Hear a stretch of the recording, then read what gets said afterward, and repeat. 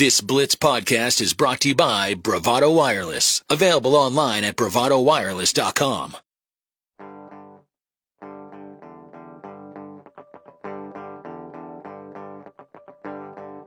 I am still living with your ghost. Tulsa Oilers football is coming to the Blitz 1170.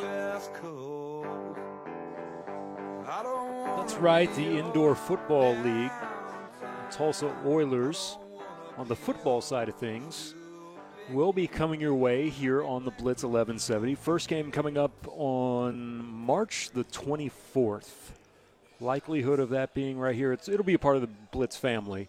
Likelihood of that being right here on 1170, rather likely at this point. So stay tuned for that, and can't wait for our relationship that we have with them moving forward. I am at O'Brien's this afternoon, here until 6 o'clock, 101st and Sheridan, hanging out with Coors Light. You can win a trip to where our next guest is at, up in Kansas City, to the Midwest Regional on the 24th and 26th. That's tickets, hotel, 3 nights that we have for you, and some spending cash. Stop by here, sign up at O'Brien's. It's a brand new bar. It's awesome in here, 19 gigantic televisions. You're not going to miss anything when you come in here. Just opened up at the end of December, and I can't thank them enough for having us out here. Matt, don't let me forget. If you have plans for the year 2046, you might want to cancel them, because we're in deep, deep trouble coming up in the year 2046 in a story that I just read. With that said, let's hit up the hotline and welcome in Jacob Unruh from the Oklahoman, joining us now from up in Kansas City. What's going on, Jacob? How are you today, man? I am good, fellas. How are you guys? All right, man. I know we're inching closer to some of your food exploits coming up here in a bit. We'll definitely have to dive into some of that. I hope that you've saved room for some of the mighty fine Big 12 team cuisine that you have here in a second. But let's talk with where we're at right now with Oklahoma State. I don't know how to sum it up other than to say it doesn't look good right now, does it, Jacob, with last night's performance and ultimate loss? I don't even know if there's any drama that's going to be coming up on Sunday or not. I don't know where to put them. You know, they're the first team out for Lenardi. They're the second team out for Jerry Palm, and Arizona State beating USC last night might have been the nail in the coffin for OSU for the tournament purposes. But if Arizona State loses tonight to Arizona and some other teams fall around the bubble, who knows at this point? It's really kind of too tight to just go one way or the other with them.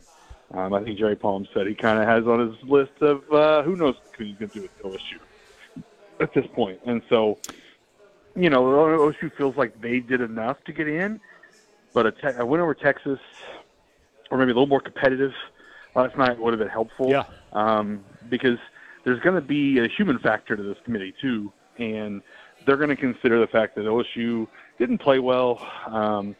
But I think OSU, also getting hurt by the fact that Avery Anderson's out. Chris Harris is hurt now. And the committee's going to look at injuries and go, well, you don't have a full squad right now. Like, do we really want to put you in there on the bubble even though, you're banged up? So, like, that's a lot of these things are going to factor in for the Cowboys. I'm glad that you phrased it that way, because that's the anti of what I have, and I've only been looking at it from like a pure number standpoint. But you're right. The committee will factor in the human element of that, which are the injuries, and that might be their saving grace on this. It might be. But to your point, though, about maybe having a better showing, boy, that game kind of had it all last night, right, Jacob? I mean, a rough start for the Cowboys in general, and just when you thought, surely they're not going to start the second half worse than they started the first half. Oh, they did. They were able to come out and play even worse. Elements, again, out-rebounding. That was fine. But the 20 turnovers, just things that you can't do against a team of caliber of Texas. No, and there's a few factors for that. First, Texas, you know how bad of a matchup OSU is for OU? Texas is that matchup for OSU. And it's just a terrible matchup. They're so athletic and long, and capable of they're just different than OSU, and it makes it really hard.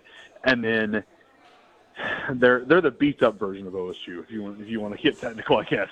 And then fatigue. It's the second game in 24 hours, and their 3 guards each played 33 or 34 minutes. the night before against OU to win that game. And fatigue caught up. They didn't have a lot of options on the bench. Mike tried to get around the game, but they still had to play over 30 minutes.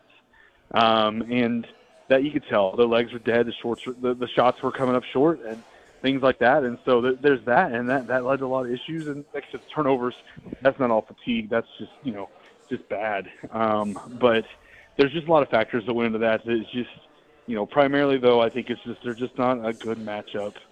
Texas is such a terrible matchup for OSU. Yeah, and I mean, both instances that they scored 40 points in a season, both of them came against Texas, which is their kryptonite with how they're built. I'm still a little bit, Jacob, on this. Like, I'm trying to understand how the last month of the season went, and I know the injury point of it. A team that does have defensive identity, but, man, the offense just drove off of a cliff at times. And last night was another prime example of that. I think it's probably a combination of everything, but, man – you needed that when Avery went down to kind of kick up another level, and it just never happened for him after that moment. No, I mean, Avery was such a huge loss for them. He's the guy that could get downhill, that could create, spread the floor out by being able to get to the rim and kick out to guys, and they didn't have that anymore. They didn't have a guy that could go to the basket consistently and create that, and it caused the floor to kind of, it tighten things up and clog things up when you don't have a guy that could do that. And the offense never, they had the 3-game win streak right after Avery got hurt, and it was working, and teams adjusted, and OSU tried to adjust, and it just didn't ever mesh after that. And so that's opponents, some of that's OSU. But, the Avery injury just could not be overstated how much this has really devastated that team. There's no question. How was kind of the general mood last night? I know Mike had said, hey, we needed to play better on kind of a gotta-have-it night, and that just didn't happen. But seemingly opportunistic Mike from just an overall general view. A head coach is supposed to have that, but I sensed a little bit more that he's a firm believer and that their resume speaks for itself. Yeah, they fully believe they've done enough to get in. I mean, they look at it and say, look, they won 8 games in the Big 12, 9 if you include the tournament.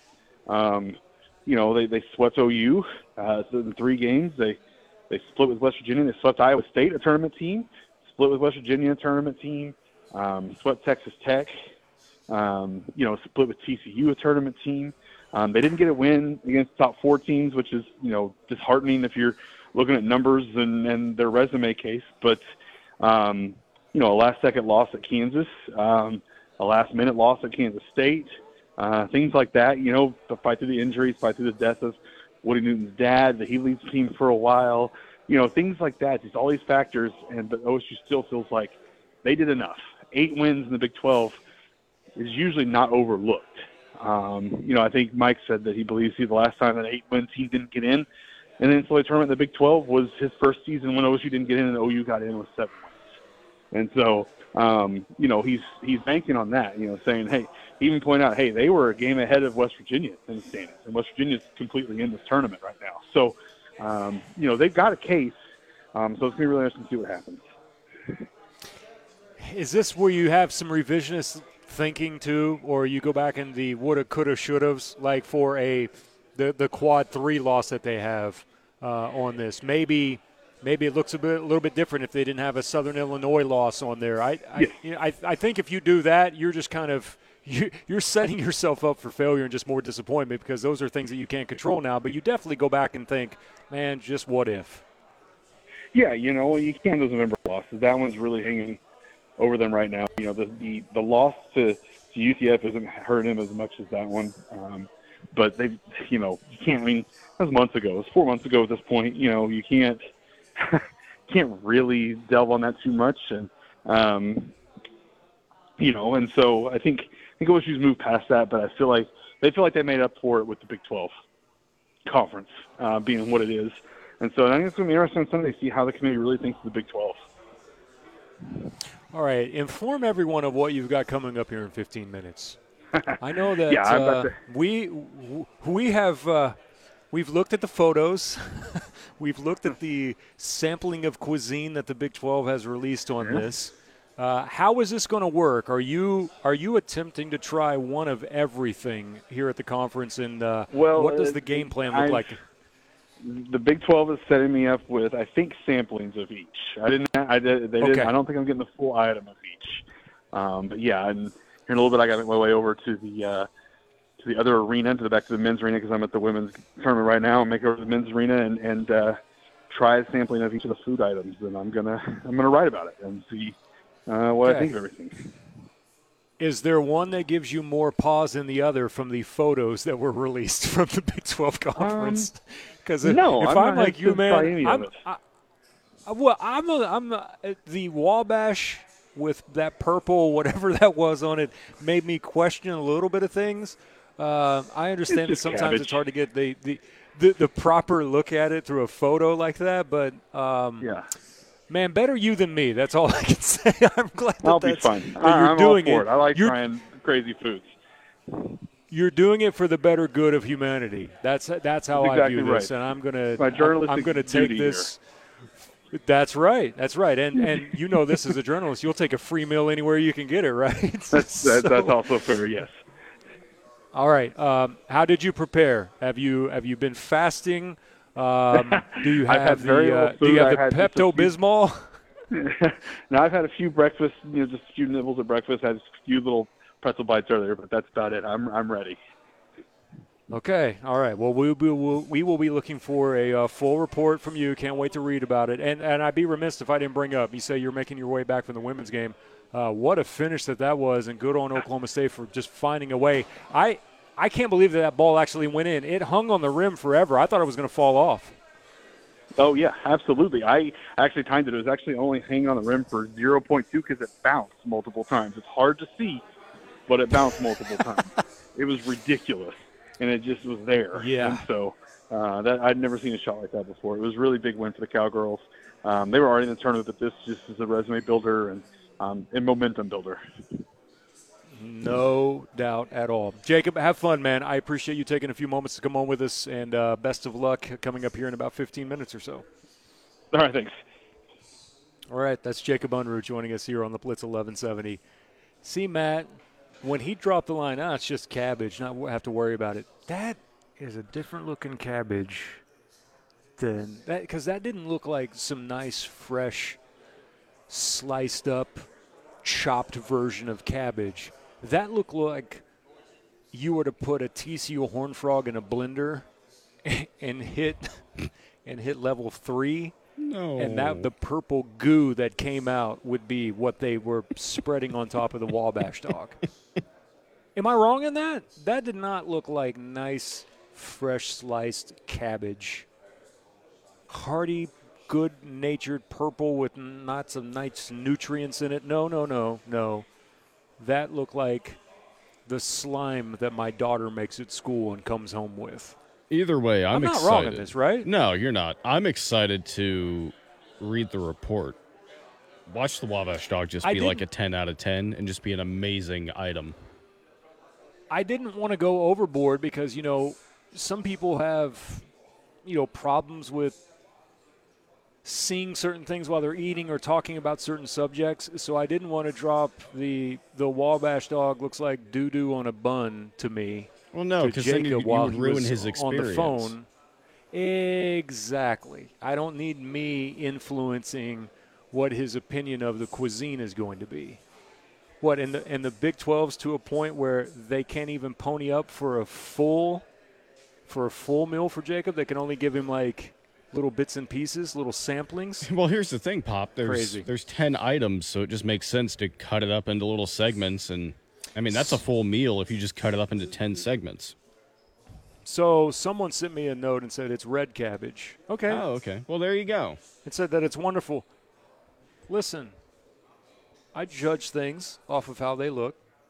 You might tell me it's wonderful the entire time, but that looked like purple nonsense that you slapped onto a bun of Wolf Brand chili. No offense to those that like Wolf Brand chili, but Wolf Brand chili on a hot dog that's been soaking in water for like 4 years is what the photo looked like. So, yes. Not great, buddy. Not great at all. All right, let's take a timeout. We're live from O'Brien's. Kobe Daniels will join us next. Matt, when we come back, I have some audio from Fred VanVleet. Fred VanVleet the other night, after one of the Raptors games, said what everyone wants to say about officials. He opened it up with going, I know I'm going to get a fine on this, and I don't care. And then proceeded to drop bomb after bomb after bomb on the officials. I want to play it because I'm trying to remember the last time I heard someone go that hard on officials. We'll do that when we come back live from O'Brien's at 101st and Sheridan here on the Blitz 1170, hanging out with our friends from Coors Light, giving you a chance to win a trip to Kansas City to see the Midwestern Regional. That includes tickets, 3-night stay at a hotel, and also some spending cash for you. Stop by here and see us. We're here until 6 on the Blitz 1170. Thank you for listening to this exclusive Blitz 1170 podcast from Bravado Wireless.